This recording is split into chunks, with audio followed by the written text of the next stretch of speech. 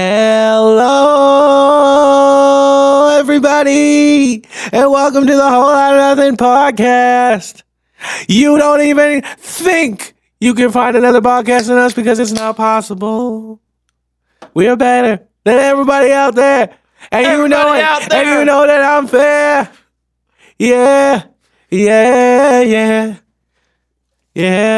We should intro like that. Yeah, like all the time. With you opening a drink? Just like that. I honestly think if we can That's the intro now. can we intro with autotune on this one?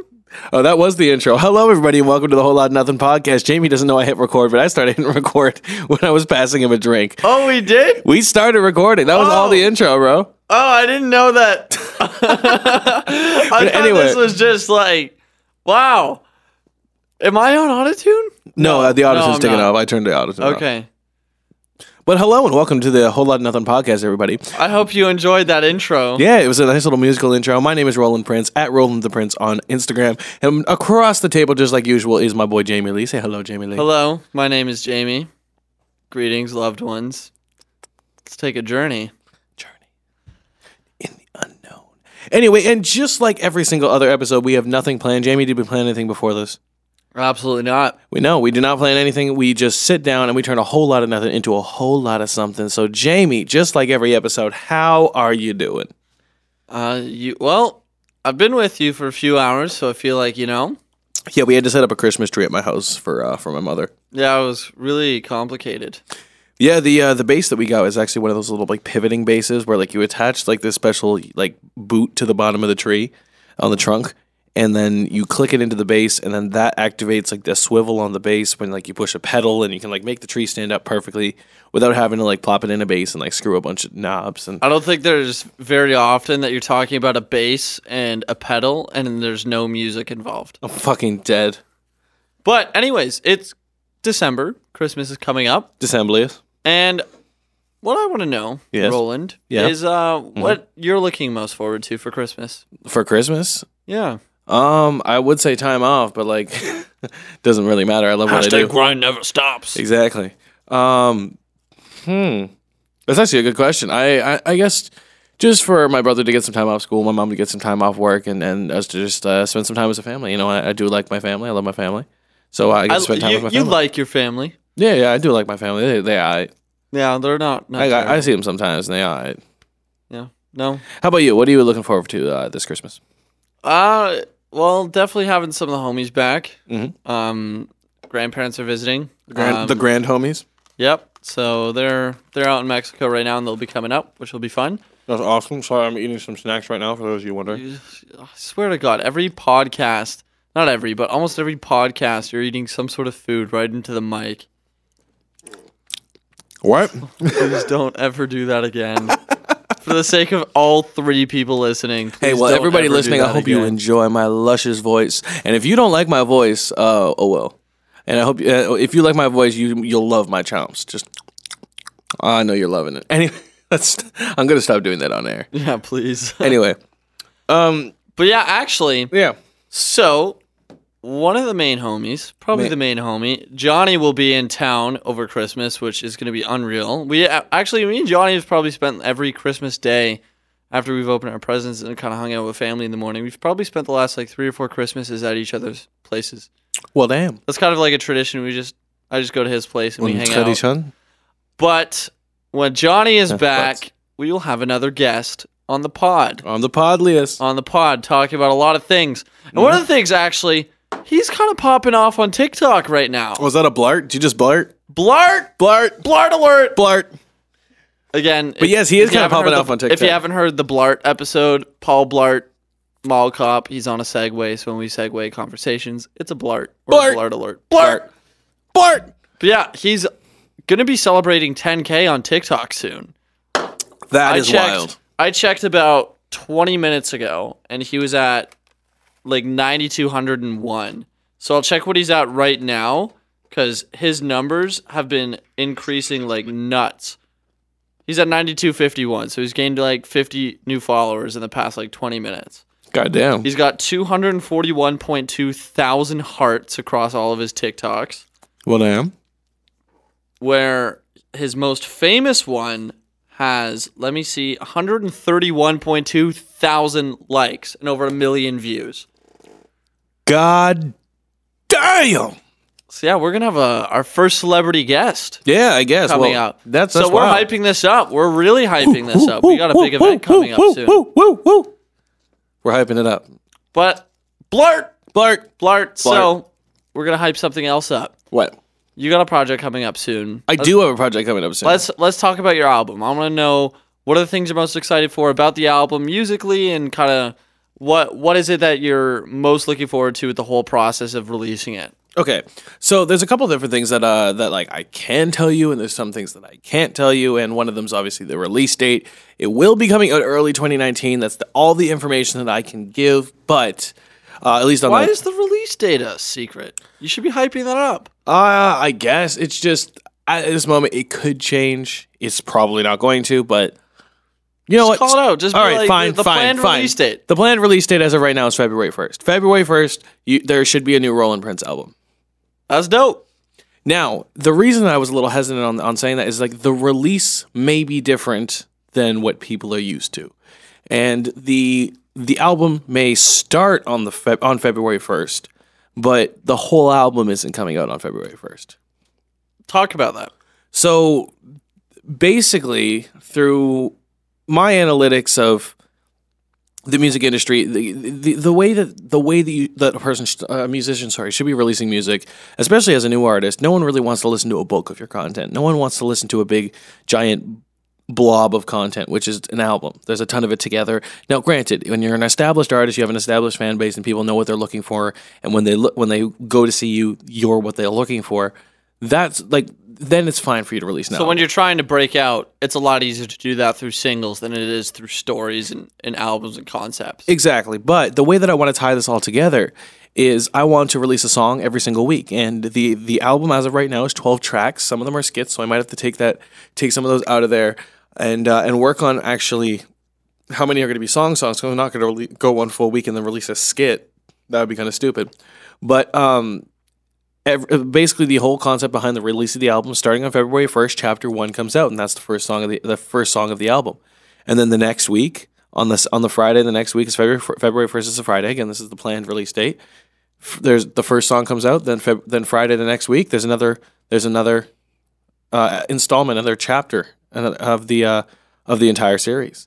And there's going to be one song released every week, and that'll go on for 10 weeks until the entire album's out, and then pop those together in a playlist on Spotify, and that's like the album. But basically what I'm trying to do with this album is try and tell the story of the Loaf Boy, and you'll find out who the Loaf Boy is in this album. It's just at least give some characteristics. Okay, so what a Loaf Boy is just, it's basically, I relate with the term because I never really knew what I wanted to do completely with my life, and I would just sit and I would loaf around, and I would obviously do things, like some different things that I had like my hobbies, my interests, but never really was doing anything to better my life, but push myself forward, really have a career or anything like that. So I was just a loaf. I was just loafing, doing my thing, just not really pushing myself forward career-wise or anything. Not even a slice. No, not even a slice. I was a full loaf. I was too lazy to slice the loaf. Jeez. I was just a loaf boy. So not even pre-sliced. No, not even. That's the premium shit. I was the El Cheapo like shit. Sliced bread. Mm. So basically what I did is I just got off my ass and figured out what I wanted to do. I loved music. I knew I wanted to pursue music, and I started pursuing music. I dropped out of college. I dropped out of university, went to college for my audio engineering degree, and I haven't looked back since. I started taking control of my life. I got myself out of the darkest and most depressed point of my life I ever was. And here I am now. I'm on a podcast talking about it and looking to release an album next year, early next year. But anyway, with this album, it's going to be a story. It's going through a bunch of different moods, a bunch of different vibes. No two songs sound alike, so it's almost weird that they're all on the album together. But every week there will be a new song starting February 1st and going all the way until the end of the album, until I'm out of songs. And I really hope that people will be able to connect with each song that comes out and enjoy them. But the Loaf Boy album, February 1st, Roland Prince.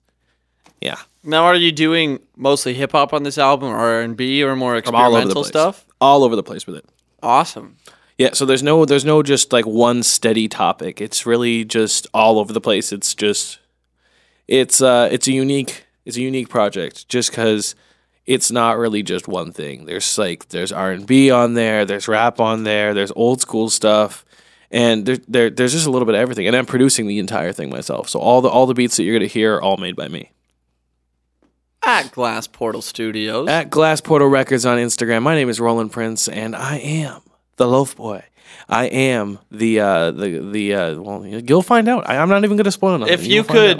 If you could compare a couple artists, like kind of mix and mash into what the style that you're intending to bring, and the inspiration for this particular project, who would you include in that?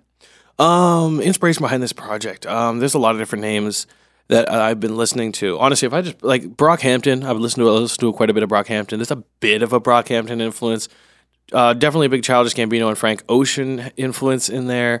Earl Sweatshirt influence. Tyler the Creator influence.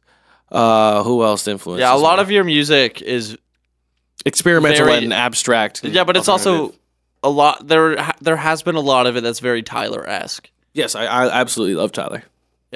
Yeah, Tyler, like it. I would say Tyler is probably the influence that I've heard the most in your music. Oh, I could definitely see that. Yeah, like 100%. Yeah. Yeah. I really feel like I'd get along with Tyler. Like if we met and What's that thing? That Vine of his? He's like, you got this for my birthday something. Do you know what I'm talking about? I do not know. I thought I'd seen all the Tyler Vines. What? It's like My favorite one is when he gets out of the car and then just smacks the mannequin, looks at the dude, and he's like, "You ain't see shit," and just like gets back in the car and keeps going. Have you seen that one? No. No. Wow, you missed out. No, I guess. Whack. What's your favorite Vine? Oh God, my favorite Vine of all time. Jesus, nice blurt. I don't know. I don't. Jeez, I had to pick one Vine. Maybe the croissant nigga. Where he's like, "Damn, I could have dropped my croissant." My favorite. I love that one. Has and always will be. It's like the dude, and he's like, "She just favorited one of my tweets. She wants a D." Yeah, I can't say those words, but she want the D, nigga. Yeah. So the light skinned guy can get away with it, but that's definitely not something I'll say on a pod. I'm gonna drink your Arizona. There's literally we got about a dozen outside. I guess I can get one later if that's the case. You said that you don't want to drink it because there's caffeine in it. Yeah. And caffeine, as we all know, is basically cocaine. It's just basically why it's just, the regular person's It's simple cocaine. Yeah. But anyways, I'm going to blart. This is a hard blart. Completely different topic. So one of the things I was mentioning to RJ on the car ride here was a little bit of podcast advice. Okay. And so one of the things that I've realized, and I'm sure you have as well, is that we're trying to take this podcast fairly seriously. Not with the topics that we talk about, not with the content of it, but just with, doing it consistently. Because we're both of us are big believers that what gets people far and what makes people successful is not talent. It's just showing up consistently. Yep, it's doing the work. Yeah. That's it. And again, I'm pretty sure I've mentioned this in the past, is that all hard work is making a lot of small decisions. A lot of small decisions done consistently. And the emphasis is small decisions, and the other part of it is consistent. And so, if you're starting a podcast, if something like this interests you, one of the things that I could not recommend enough to get that consistency is commit to at least twice a week. At least. Because minimum. I feel like if we were not doing this twice a week, if we were just doing a weekly podcast, we'd get lazy with it. And you really think we'd be moving it around, or what? We'd be like, we'll just record tomorrow or whatever. And then, you do that enough and you're going to miss a week. Yeah. Or if you schedule every Friday, we're going to post this weekly podcast. It's like, we'll just post it on Saturday then. Yeah. Which, no, that's not the way we want to do this. We want to show up twice a week and really commit to this. Yup. And by jumping headfirst into the deep end, we're really, really immersing ourselves. Honestly, I would not be opposed to doing 3 times a week. I wouldn't either. Because like The only problem is that I want to do other things with my life. Oh, yeah, there's definitely an opportunity, like definitely an option to do other things with your life at this point. But if we start getting into any more than 3 times a week, well, hold on. If we got into 3 times a week, if we started doing this more, if we started to see there was a demand, we could do Monday, Wednesday, Fridays, and it's all like that's our release schedule, and we could do. Yeah, well, that's part of the reason I think we have it at Monday and Wednesday right now, is that we can be open for the Friday. Well, right now you wake up in the morning on Monday morning, and then there's a new Whole Lot of Nothing podcast you can check. Then on Wednesdays, you know that there's another one coming. There's another one on the way. You wake up on Wednesday or Tuesday, you know there's one coming tomorrow. You wake up on Wednesday, Whole Lot of Nothing podcast. And if you miss it on the Monday, you can listen on the Wednesday, Tuesday. on the Tuesday. Yeah. Exactly. And then if we had another one coming up on Friday, then that just basically takes out all the time that people would have to be waiting to hear my silky smooth, luscious voice. And auto-tune. Auto-tune. But here's my thing. The reason why I'm hesitant at the moment to go 3 times a week is because, 1, I'm still trying to make the film. So that's a priority of mine. 2, in the new year, I do want to commit to weekly YouTube videos, primarily done in travel and advice and things that I've learned as I've traveled, and maybe stories even. Yep. Committing to that more. 3, I want to find more videography clients if I can on the side. So I need some of that time. And 4 it's hockey season. Hockey season. And I'm just like, the reason we're recording this on a Monday and not our Wednesday podcast on a Monday night is because my Habs play tomorrow. And honestly, I don't want to give up that much Habs. I can't. This dude loves his hockey. He will give up anything to go and watch his hockey. Yeah. I personally am not too much of a sports guy, but recently I've been getting more into watching basketball. I don't know why. I do love UFC. Have you been watching UFC? I've been watching some UFC. I love UFC, but I just haven't really been getting into the scene. I just haven't had the time. I've just been busy. Have you been watching the Raptors recently? No. Oh, Kawhi's been playing really, really well. Yeah, actually, Lowry went 0 for 5 in a quarter yesterday or the other day or something. Because of he's in a bit of a slump, but Kawhi's been dominant. I'd love to see a Raptors and Golden State final. That would be amazing. Just because Toronto needs the notoriety. Well, like, it's the best part about LeBron needs a win. The best part about LeBron. We're heading to basketball now. The best part about, for me, LeBron heading to the Lakers is it means that we're guaranteed not to have a Golden State Cavs final. Oh, yeah, because we've already had too much. So sick of that. We're done of it. We're done of it. We're done with it. What do you think of Kevin Durant's move a couple years ago to go to Golden State? Snake? A little bit. Like I was so disappointed. I was like, really, bro? Like, you could have gone anywhere else and made that Kevin Durant's team, and you went to the Warriors. And now there's beef with him and Draymond Green. Ooh. And I'm pretty sure his contract runs up this year too. Draymond? No.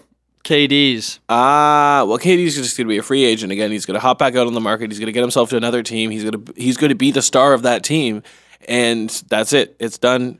But even though KD is more of like a, I guess, team guy, he needs the support network. But still, he could become his own guy. It'll maybe force him to actually like work a little harder and do things. Well, he works hard. Like, he was the MVP even in harder, back-to-back even years harder of the playoffs. But he's not the MVP. Honestly, he's not the MVP now. He can work harder, get it again. Honestly, like, my thing with that, I was so pissed because one of my favorite things about hockey is the parity that is within the NHL. So you could have the last place team, which at the moment is either the LA Kings or Chicago Blackhawks, and they're both doing terrible. You know what's ironic about that? The LA Kings and the Blackhawks are the 2 dynasties of the 2010s. Those 2 teams have won 5 Stanley Cups since 2010. Those 2 teams. Damn. And they're the bottom of the league right now. That's how fast things change in the NHL. And not only that, it's really fascinating because those 2 teams can still beat any other team on any given night. Because that's my favorite thing about the sport is you can predict. Obviously, the more talented team, the better coach team, the better goaltender is most likely going to win from game to game. But often enough, these terrible horrible teams end up doing fairly well. And oftentimes people place these expectations on these teams by looking at their rosters and judging them prematurely before the season starts. And then every time they go out and surprise you. So for instance, last year the NHL introduced the 31st team into the National Hockey League from the expansion. And so that was the Las Vegas Golden Knights. And for any of you that don't watch hockey, essentially what they did to create this team was that every NHL team in the league had to submit a list of protected players. Now, their options were any 10, or it was pick any. It was any 10, but within that, it was like 6 forwards. I think it was like 5 forwards. No, 6 forwards, 3 defensemen, and a goalie. Or they could mix it around and they'd have to choose 9 players or 8 players, something along those lines. And essentially, so whoever you couldn't protect was able to be scooped up by Vegas. So Vegas basically got the leftovers of the league. So all the players that these teams didn't want or couldn't have, Vegas scooped them up and took them. And so everybody wrote them off from the beginning of the year. They're like just a team. They're a group of extras. Yeah, they're a group of extras. The guys that couldn't quite fit in, and that's why they weren't protected. And that team went on to go to the Stanley Cup final last year. Well, damn. Yeah, that's the thing I love about it. How crazy is that? This team is a bunch of, not nobodies, but a bunch of middle tweener guys. But they had something to prove. All the other teams, they didn't have much to prove and as they them. came in, they dominated the season, and then they went to the Stanley Cup final. And then crazy things happen, like William Karlsson, who this is what I find nuts. So the Columbus Blue Jackets at the time basically gave Vegas a 2nd-round pick in this year's draft coming up, which the Habs have acquired from a trade with Vegas for the Pat Chiaretti. Okay. But anyway, so Columbus gave Vegas a 2nd-rounder so that they would take William Karlsson specifically. That's the guy they wanted gone. They were like, don't take any of our other unprotected guys. If you take him, we will give you a 2nd-rounder as an incentive. So, of course, they were like, let's do it. Yeah, scooped it up. He went on to go from a 6-goal scorer in the NHL to 43 goals and 78 points in 82 games. He was just given the opportunity. I think he finished third or fourth in the NHL in goals last year. Well, damn. And Columbus told them to take him, which I found absolutely remarkable. And you'll never see something like that in the NBA. Yeah, probably not. Which I find really disappointing because as somebody who loves all sports, hockey is my go-to. But I try and keep my tabs on a bit of everything. What's your favorite NBA team? Raptors. Okay, I'd have to say the same thing if I'm honest. Damn. Yeah, like what are your okay? My favorite player to watch is Steph Curry. I love watching Steph Curry. Just dances on him. In any sport, I love watching people with just such high-end control and skill. So they can just play around. They use their talent to basically just toy with them. Exactly. They're so toying with seasoned professionals. In the NBA, that's your Kyries, your Stephs, the ones that dance around the court and make shots that you never thought could be possible. Never thought were And, possible. Especially with that consistency. Exactly. In the NHL, that's my favorites would be Nate McKinnon, Matthew Barzal, Connor McDavid. Watching these guys just dance around the ice with just the most elusive speed and incredible stick handling skills that just don't even make sense. It's that sort of ability and skill that I just love to watch. That's why even when I was younger and watching soccer a bit, Ronaldinho was probably the player that I really looked up to the most, even though I wasn't a player myself. But the little bit that I did watch, it was that ball handling skill that was so elite and so unique and so creative. It's the players that get the most creativity out of their own sports that I find so fascinating. Man's on his phone again. Oh no, I had to answer that. I actually had right as we were like, when I picked up my phone and showed you that long text. No. Oh, okay. While you were talking, once I picked up my phone, I scrolled through a text and I was like, "Wow, look at this!" But you didn't catch my eye contact. But I got offered the opportunity to do a show at Babylon, so I may or may not be taking that. So. Oh, that'll be cool. When's that? I'm not gonna say on the pod. I'll talk after, just in case. Like what month? This December, January? next month. January? Yeah, January. Cool. Next month. Sweet. That'd be cool. Yeah, it would be cool. We have and it lines up with my schedule, my release schedule, and all the other things I'm going to be doing in January anyway. So it should work. So Blart, Blart, going back to music and about you, what do you think of performing? Because you've performed a bit, not a whole lot. I perform quite a bit. Like, you honestly, performed a good bit. I've done more shows than, I've done a lot of shows. I've done more shows than most people that I know. So yeah, but still, like, in the grand scheme of things, you probably done maybe like 24? Yeah, around there. Yeah. Yeah. So like not a lot. So like enough. But relative to our local area, it's like quite a bit. But yeah, but relative to everybody, no, it's not. Yeah. So how do you feel about performing? I love it.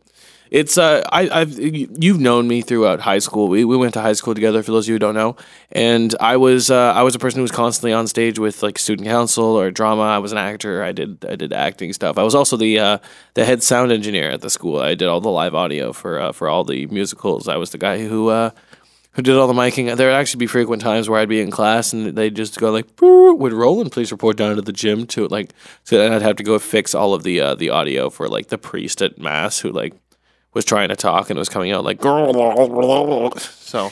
That was so accurate. Right? That sounded like a Demogorgon from Stranger Things. Yeah, hopefully someone don't take that as a sound somewhere between a Demogorgon and E.T. Elliot. Aha. By the way, if you don't know where that aha is from, go on Google and type in Family Guy ostrich and type that in. That is my favorite character on Family Guy. I don't really care about any of the other characters. If there was a show just not about... even Stewie Griffin? No. If there was a show just about that ostrich and how he gets into the situations that he's in, like sitting in that coffee shop waiting for Peter to say some stupid shit and just in the background going, aha. What led him to that point? How did he get there? What was his day like? I think he's an animated character and he doesn't have days and he was like just drawn in. What? I'm just Oh my god, bro. Ah! Oh, shit, I just hit the mic out of frustration. No, I'm just kidding. I know animated characters. I know animated characters aren't real. But yeah, back to performing. Yes, I love it. It's something that I really love. I love being able to actually see the impact on an audience that my music has. I love to see people's faces when they hear it. I like to see people who like it, people who don't. And when I look and I see people, sorry, my nose. If I look at the crowd and see people who don't like something, I think about, okay, well, what part of the song was I singing when they did that look of they didn't like that, and basically I can use that to help build lyrics in the future. Maybe I don't do lyrics like that. Maybe I don't do rhyme schemes like that. Maybe that's something they didn't like. And then I obviously revolve around things that I enjoy making. But I love concerts as a way to see what the reaction to my music live and use that to really see what my audience wants. Yeah. And I love connecting with my fans too. It's such a fun experience. I love getting like right after a show, I get to first off I get to show my music to a group of people who want to see my music, and then afterwards I get to talk to them and talk to my audience and really just get to know them. Be like, you are a fan of me. Like, you came up and you waited after a show to come and talk to me. Hell yeah, I want to talk to you and I want to hear all about you. Even though you want to hear all about me, you know? Yeah, and I love connecting with my fans. People, if there's anyone out there who fucks with me enough to pull up and then wait after a show to like pull up, see me perform, watch me perform, and then wait after a show to meet me. Like that's the it's shit. incredibly humbling. It's so incredible that like people are like, what? There's more than one person and they're like waiting for me. What?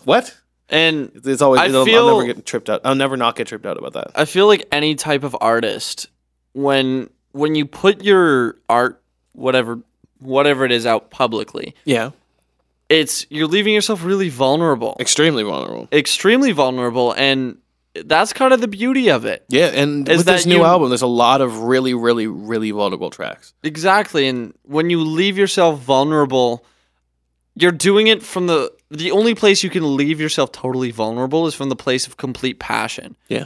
Because when you're putting yourself that far out there publicly, you are gonna get criticism. You are gonna get people that don't enjoy. Oh, I know that. And they're not the I tend to try and obviously performing live is a lot harder, but I do tend to try and block out people who don't necessarily like my music, but you can't completely block them out. You gotta see. Well, hold on. Do they have a point? Yeah. Is there something that they're actually like? Do they actually have a valid grievance that I could change? And that's kind of like with me when I put out either a video or a film. Something films are kind of where you get more vulnerable because the way that I do them is I narrate them and then I kind of leave a piece of myself extremely vulnerable, especially in this one that's coming up called The Architect. And the only way that you can put that out publicly is by knowing that you're so confident, not just in the work, but in the process of what you created. Yeah.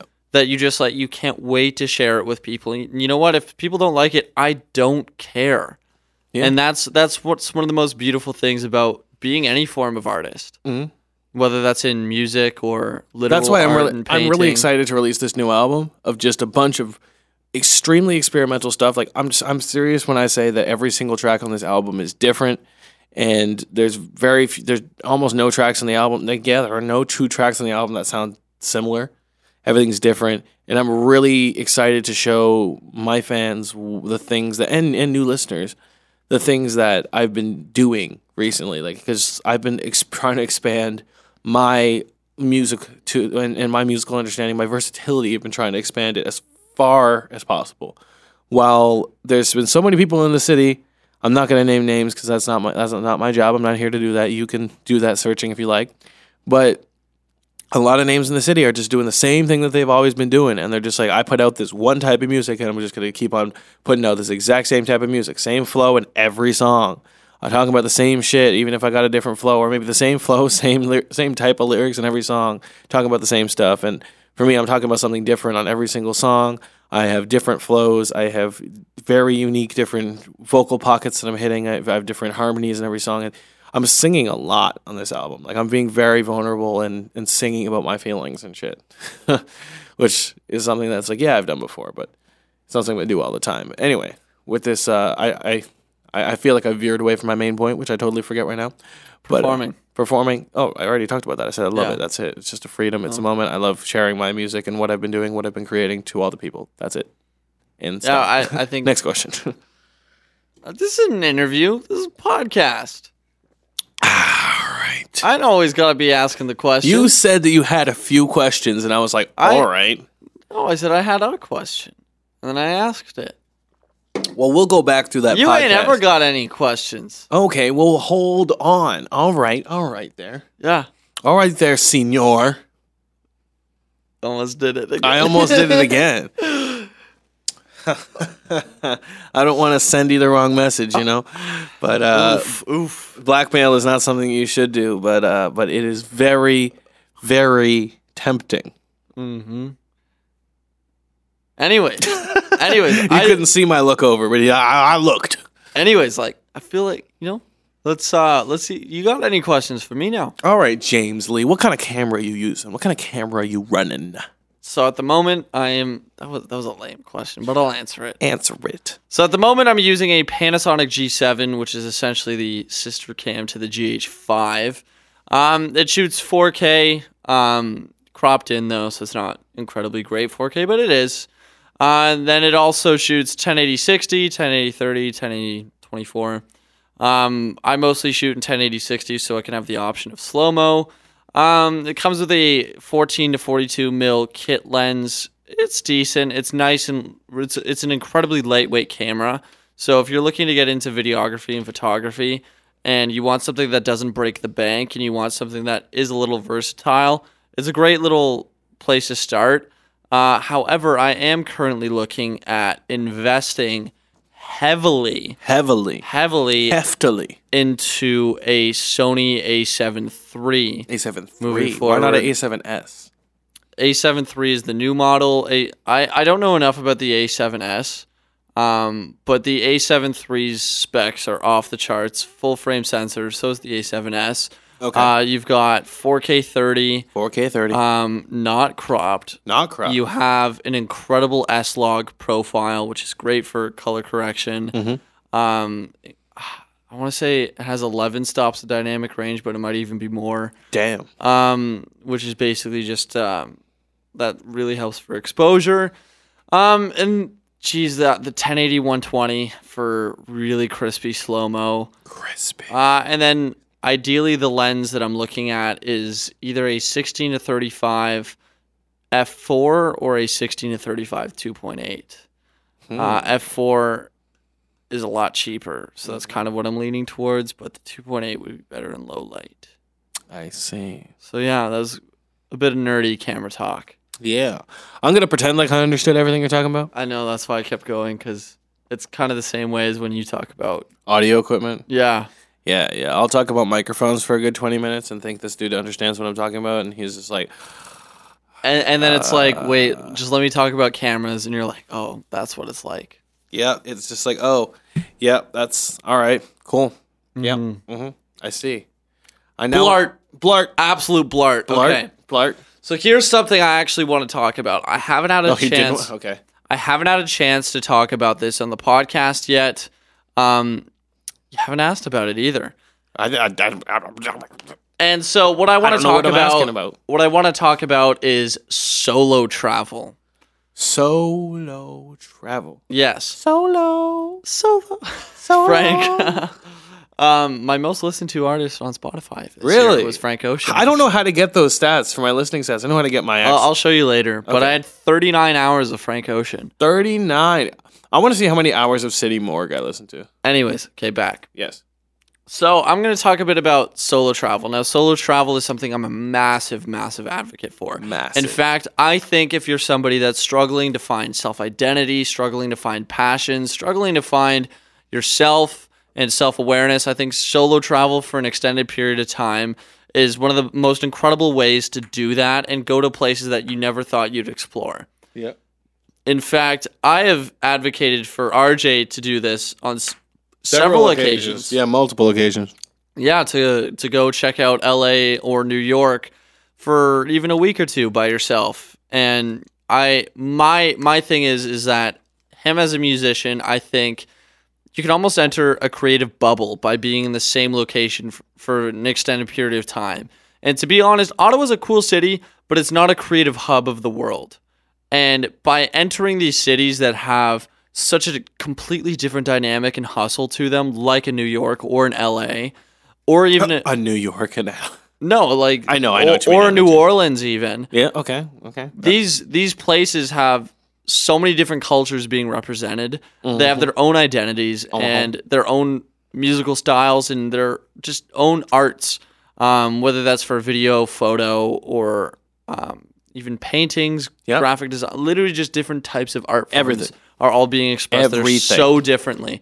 So I think it's really important for any artist, if you feel like you're trapped within your own city, within your own bubble, you're having a creative block, if you can head to a different city, even if it is for a couple of days, go completely by yourself, get in your own head. I think that's one of the best things you can possibly do. So for this summer, what I did was in mid-June, I left on the biggest adventure of my life. I was gone for 2.5 months, so pretty much exactly 10 weeks. It was exactly 10 weeks, actually. And I went to Thailand, Malaysia, Singapore, Philippines, Indonesia, and Western Australia. 3 of those countries I was not expecting to have visited whatsoever. My original intention was just Thailand, just Philippines, and just Indonesia. So that means Malaysia, Singapore, and Australia were just complete add-ons to it. And I cannot advocate enough for how great solo travel is, and let me explain why. So when you head out anywhere by yourself, especially for the first time, this was the first time I'd ever been completely on my own, so far away. I didn't know a single person in any of the countries I was visiting, with the exception of when Kieran visited me in Bali for that 1 week. Mr. McCormick. Which I actually am considering. He's in Ottawa right now, so potential guest of the pod next week, because I think it'd be really interesting to dive further into solo travel since he moved to Australia. And we could kind of talk about our Bali adventures, which would be really cool. I see. But anyways, so getting further into solo travel, why I think people talk about solo travel, and travel is in general, but it's even more so you notice it when you go alone, and why it can change your perspective on things so much beyond just seeing new cultures and seeing new people and going to new places. What I think it really does is each time that you head into a new environment or a new place and you're doing it alone, you're exploring a city alone, you're exploring an island, you're doing all these different activities and you're alone, you have to become your best friend, which is something that I think is really valuable. If you can love yourself to the point that you look at yourself as your own homie, I think you're set, because then everything after that is going to fall into place. Any relationship, you're going to be in a strong enough mental state that you can provide people with the love that they ask for. Love yourself. Accept yourself. That's a great vine. That's one of my favorite vines. It's up there in the top 12. And so what ends up happening is you spend so much time alone and by yourself that the only thing you can do to pass time, much of the time, is to do a lot of self-reflection. And so what I found is that I would do a ton of reflecting on my past and how it led me to the present and where I wanted to take me in the future. It was that exact path over and over and over again, every single day. You're reflecting about things. You're reflecting about how every single decision that you've made in your life has wound you to be up in the middle of nowhere, Thailand. You know, like there's next to no, like there was one time I was in Thailand and I was about 3-hour boat ride deep in the jungle, so far that only 2 tourists a month get to visit this place. We were so deep we saw a wild elephant that we were actually able to like paddleboard over and see it around 6:30 in the morning. One of the most incredible experiences of my life. And you're sitting there and you realize that I am so far from home, just geographically speaking. There's absolutely no way I can contact anybody. I have no service here. There's no internet. There's hardly any electricity. There's literally just a tiny generator that has well, I had to sneeze. It has a couple light bulbs that God bless you. Has a couple light bulbs up. And I was like, I've never been more isolated, but I feel so at home and so present in the moment because I was respecting every decision that I made had led to that point. You know, it was the decision to go on this trip, the decision to go not just on this trip to Thailand, but to go out this deep into the jungle. The decision, even like just getting groceries one day somehow pointed me in this direction, you know, and looking back and reflecting that every little and micro decision that you make will lead to something else in the future that is bigger. And then in the present moment, I was just thinking, I was like, I can't believe I am here in the middle of the oldest rainforest ecosystem in the world. You know, like there had been leopards that had been sighted there earlier that year. Very rare, but they do. There's cobras. You know, like we saw several species of monkeys, like dusky leaf monkeys, several types of macaques. We saw giant hornbill birds, and we saw monitor lizards as well. We saw all this incredible wildlife. There's wild buffalo called gaur, and I was like, this is so foreign to me. This is absolutely nothing like where I came from. Was there a big language barrier though? Well, I was with a couple Americans that have their own businesses in Thailand. They'd been there for a long time, so they spoke fluent Thai. So not for me personally. And then a lot of the touristy places you go in Southeast Asia, they kind of have to speak English with all the tourism. But you start really becoming so present in the moment and just appreciative to be where you are. I was in the jungle. I had that encounter with a wild elephant about 30 feet in front of me on the riverbank. And I was on my paddleboard, you know, just completely in the wild, staring at this thing. And it was staring back with genuine curiosity. So you're not thinking about anything else but that present moment. And the second that you get back and you start to relax and you're back in your bed or you're back in your hostel or wherever, that's when you start to think about the past and the future. You know, the past, the things that led you there, the future, where do you want to go from here? What are you going to take from this lesson that you've had? And all of this reflection, when you do this every single day for hours and hours and hours at a time, for like 80 straight days, that leads to such incredible self-awareness. And that to me is the ultimate delta of solo travel. Well, it only takes 20 days for the human brain to form a new habit, and you took 80 days of every day doing something new, exploring, not really knowing what you're going to do. You're starting with a whole lot of nothing. Every day you come back to your bed with a whole lot of something to think about. Exactly. Yeah. Like, that's perfect. Yeah. That's literally what I did. So you did that for 80 days straight, and of course now that's a new habit of yours because you've done it for over the 20 days that it takes to form a new habit. So this is something that's now a part of you. Yeah. The trip literally changed you. Yeah. And so Changed your brain. now that's all I think about. And one of the things I realized when I was out there was how insignificant 99% of people's problems are. Like, unless you are dealing with your health or mental health. Well, they're not part of the 99%. Well, yeah, I know, but like just petty bullshit. Yeah. Is kind of what I'm referring to. Yeah. You know, you get mad at your coworker because she's not fast enough when she's making coffee. Like, that's just dumb. Yeah. Like that has so You let that bother you? that has so little significance in your your life, day. and When you're you- letting when you that, get that ruin coffee. your day. Yeah. Like, to me, that blows my mind that you can't just be appreciative. There's that, some people that have to wake up at 4 o'clock in the morning to get to the fields for 5 to fucking harvest that or coffee. like they wake up at 3 a.m. to literally walk 10 miles to go get water and then carry it upon their head so that they can, you know, their children can have something to drink, and that water isn't even purified, so they're getting all these like parasites. Yeah. That's life for millions of people. Yeah. And when you go to countries or places like I did, where I was in the middle of this village in the Philippines, and you see that these people, they don't have nice homes. They don't have nice flat screens. They don't have air conditioning in most of their places. And it's incredibly humid, and it's warm, and it's hot. None of them complain. None of them, they're always smiling, and they meet foreigners, and they're so happy to greet them. And it's not because they want something from you. It's not because they want your money. They just live their lives happily. And that's when you start to realize that there's so... Rich people are the saddest people. Yeah, a lot of the time. And Yeah. you start to realize that the value of money is not money itself, but you could even extend it to the experiences that it can get you. Yeah. And I'm not talking about that vacation in that villa in Barbados. You know, like, I'm talking about you can send yourself anywhere in the world. Anywhere. And you learn to become appreciative, because one of the things I realized when I was there and emphasized a lot about was these people that I'm meeting, these local people, they're never going to be able to see where I'm from. You know, I come from such an incredibly lucky background that I'm able to work a job that could pay me enough to buy these flights, even though, like, I'm young and still am just entering the workforce. Yeah. You know, these people can be 40, 50 years old by Filipino or Indonesian standards, making, you know, feeding their family just fine and getting by.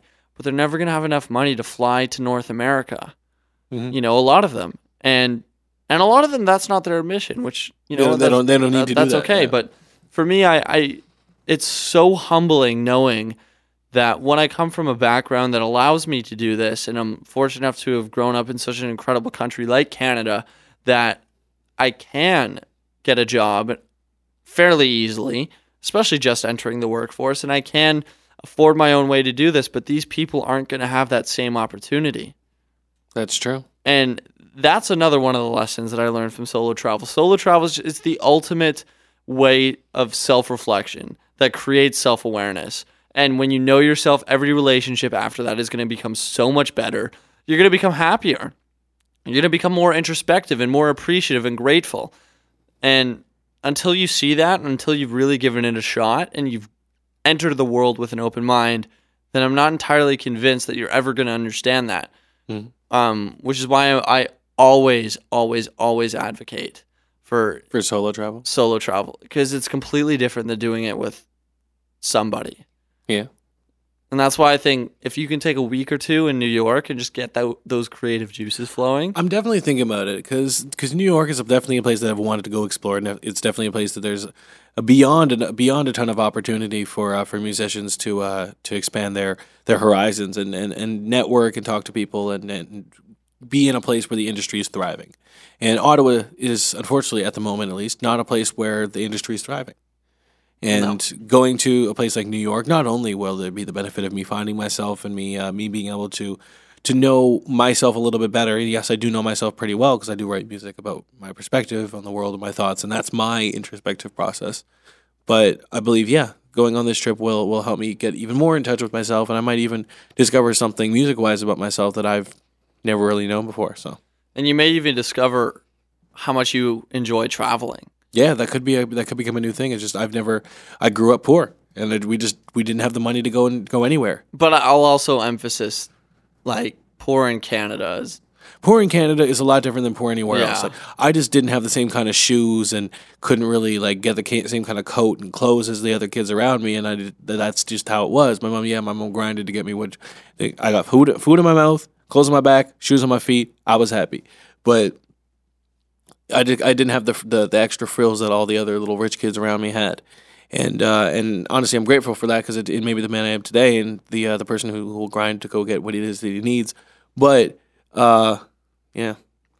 And that's another thing that I'll add to solo travel is that I came from an incredibly fortunate financial background. Not rich or anything, but I'm definitely on the luck. Yeah, well, on the luckier side of those things, just in the family I grew up with, which is great, and I'm incredibly grateful for that. But if you come from that background, you don't necessarily understand the sacrifices that people have to make to get to that place. Yeah.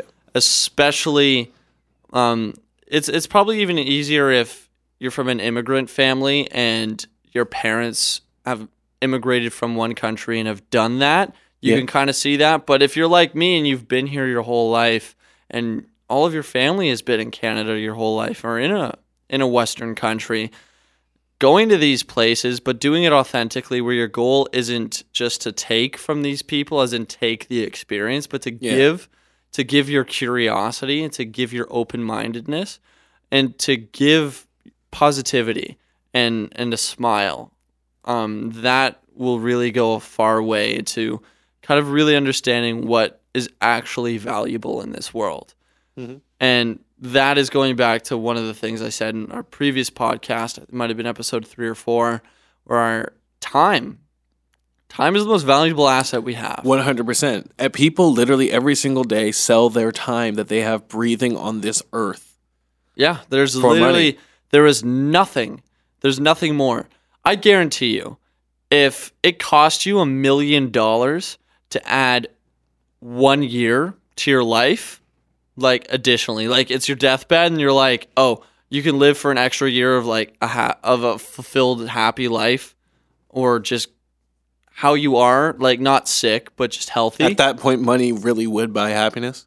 If you could buy time, you would. Yeah. Any person that could buy time. If I'd hustle for a full year just to get that full year of just enjoyment and happiness. If I could buy time so that our Many days years. could be extended to 36 hours and I could get more done within a day and I could still live 80 years, I would invest every penny I have into that. Yeah. I'd have my own time account. Well, I'd be welcome to Mars.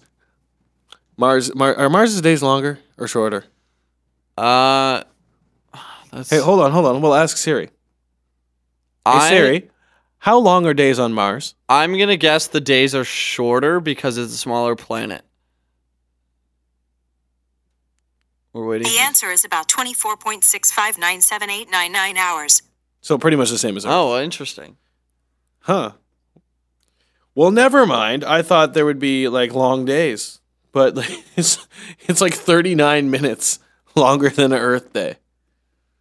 Yeah, it's almost identical. I feel like when Elon moves to Mars and becomes the Lord Commander of Mars, Commander. their calendar is going to be slightly different than our calendar. Do you think Commander it's going to be a Jon struggle to link our calendar and Mars's calendar with that 39-minute difference? So or is Mars just going to have their own calendar year? But are you also assuming that there's going to be much contact between the Mars population and the Earth population? There has to be. I guess. Like, I feel like the Mars people on Mars are going to be watching shows from Earth. Like, they're going to be watching Netflix from Earth. And then you're going to get people... Is there going to be a Netflix Mars? Oh my God. Netflix Red? Is Mars going to be its own country and entity, or is it going to be split up into its own I feel like nation? it's going to be its own sovereign planet, and on Mars there's going to be different countries or different civilizations. I don't think it's going to be broken down by city. I think it's going to be broken down by, like, colonies. and each Blart. And Elon Musk is going to be the Lord Commander of all the colonies. Elon Musk is going to rule Mars. Here's a blart for you. Okay. So blart alert. Blart. What do you think of? Because I honestly I believe in a weird way humans almost act like bacteria, Yeah. where they We just form. spread? Yeah, we do. We spread. Yeah. We spread. We take resources. We take over. Yeah. And it's kind of like a cynical view, but it's very comparable Yeah. into 100%. how humans behave. They just grow one by one. Yeah, and then if you just scale it up and speed it up, that's kind of what we've been doing to the planet. Hey, And as I'm finding something, hold on, just about about cells, or just like cellular growth. So cells have to divide to multiply. Mhm. I just find that.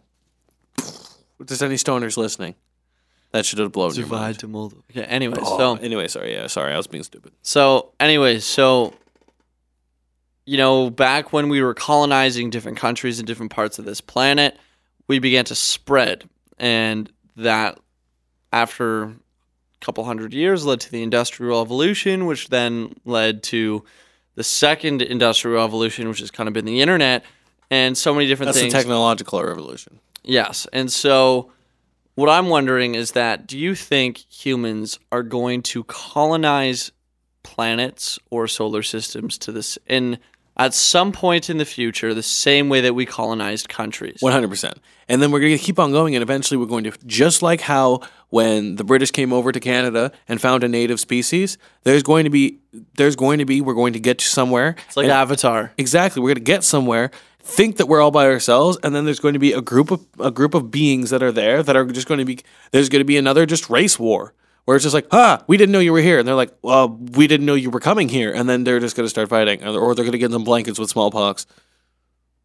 Yeah, or maybe we can't even enter their atmosphere because we couldn't breathe in whatever their gas composition is. How about this? This is very far fetched, but do you think that that space travel will be increased because we're slowly moving into people getting robotic prosthetics, and they lose a leg, here's a new robot leg.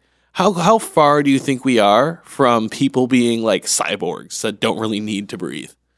They're just they're humans, but they're cyborgs. They're their brain controls a robotic body.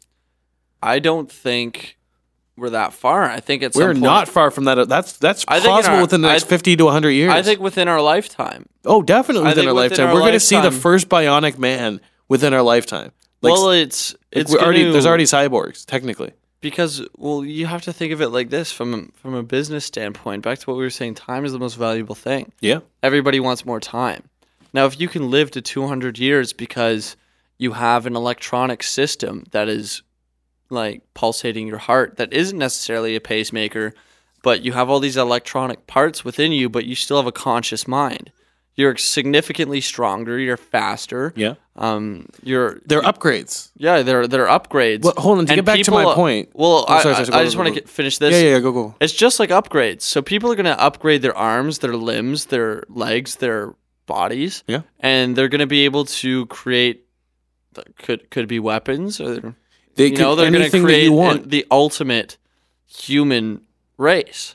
So I feel like humans, we're eventually just going to upgrade ourselves to metal, and that's just going to be the next breed of human. It's just like the robots. Titanium humans. Exactly. We're just going to be we're going to get to a point where we are. You've upgraded to platinum status. Bro, I feel like that's actually going to be a thing where it's you're more robot people are just superior to lowly humans. What if there's going to be a classification system where people start to look down on naturally bred humans? Like a caste system. Yeah, that's what I'm saying. That's exactly what I'm saying. Poor, you can't even afford these arms. Bionic upgrades. Yeah, you can't even afford these, Now, hold on. Do you think, getting back to my main point, do you think that the advancements in people becoming more robotic and not needing oxygen to function, do you think that's going to push space travel forward and farther? 100%. And make it more commercially available? Because 100%. Then they don't have to give a shit about space exploration at that point would just be, if you can live infinitely, then cryogenics makes sense. You could freeze people and then wake them up hundreds of years later when When the robot people have made it a better place for the humans? Yeah. And then people can live thousands of years without even realizing it. Do you think a Fry situation from Futurama will ever happen where a pizza guy just falls into a cryogenic chamber, gets frozen for thousands I think of years? in one of the universes there will. In one of the multiverses. I always loop it back. You always got to loop it back. And for those of you who don't know, we from our one podcast, Flamethrowers in the Multiverse. If you haven't listened to that one, go back and listen to it. That's with our buddy Ben, or we call him Nigga Jones sometimes. We really break down and give our thoughts on the multiverse and what it is. And so if you don't know what the multiverse is, I'd recommend googling that too, or listening to our previous episode to get caught up. But yes, there definitely is some universe where or some timeline where that did happen. So anyway. So I think we're officially over our hour. Oh, we just hit an hour. We are currently at an hour, like 60 minutes and 49 seconds. So what I want to do is I'll leave an open-ended question, which you can either DM us at WLN Podcast on Instagram, or message me at James Life with an extra E on Instagram. Or me, Roland the Prince. But my name is Roland Prince, but my tag or my handle is Roland the Prince. Most of all, just talk about it with whoever. Yep. And what I want to know is person to your left. If you've ever seen the movie Gattaca. Wherever they are. So it's very similar to the premise of the movie Gattaca. Gattaca. If you could choose, if you were having a child and you could choose to genetically manipulate before birth its predisposition. So, you want it to have brown hair. You want it to be this height because it's within your genetics. You don't want it to have this disease. You want it to have all these features.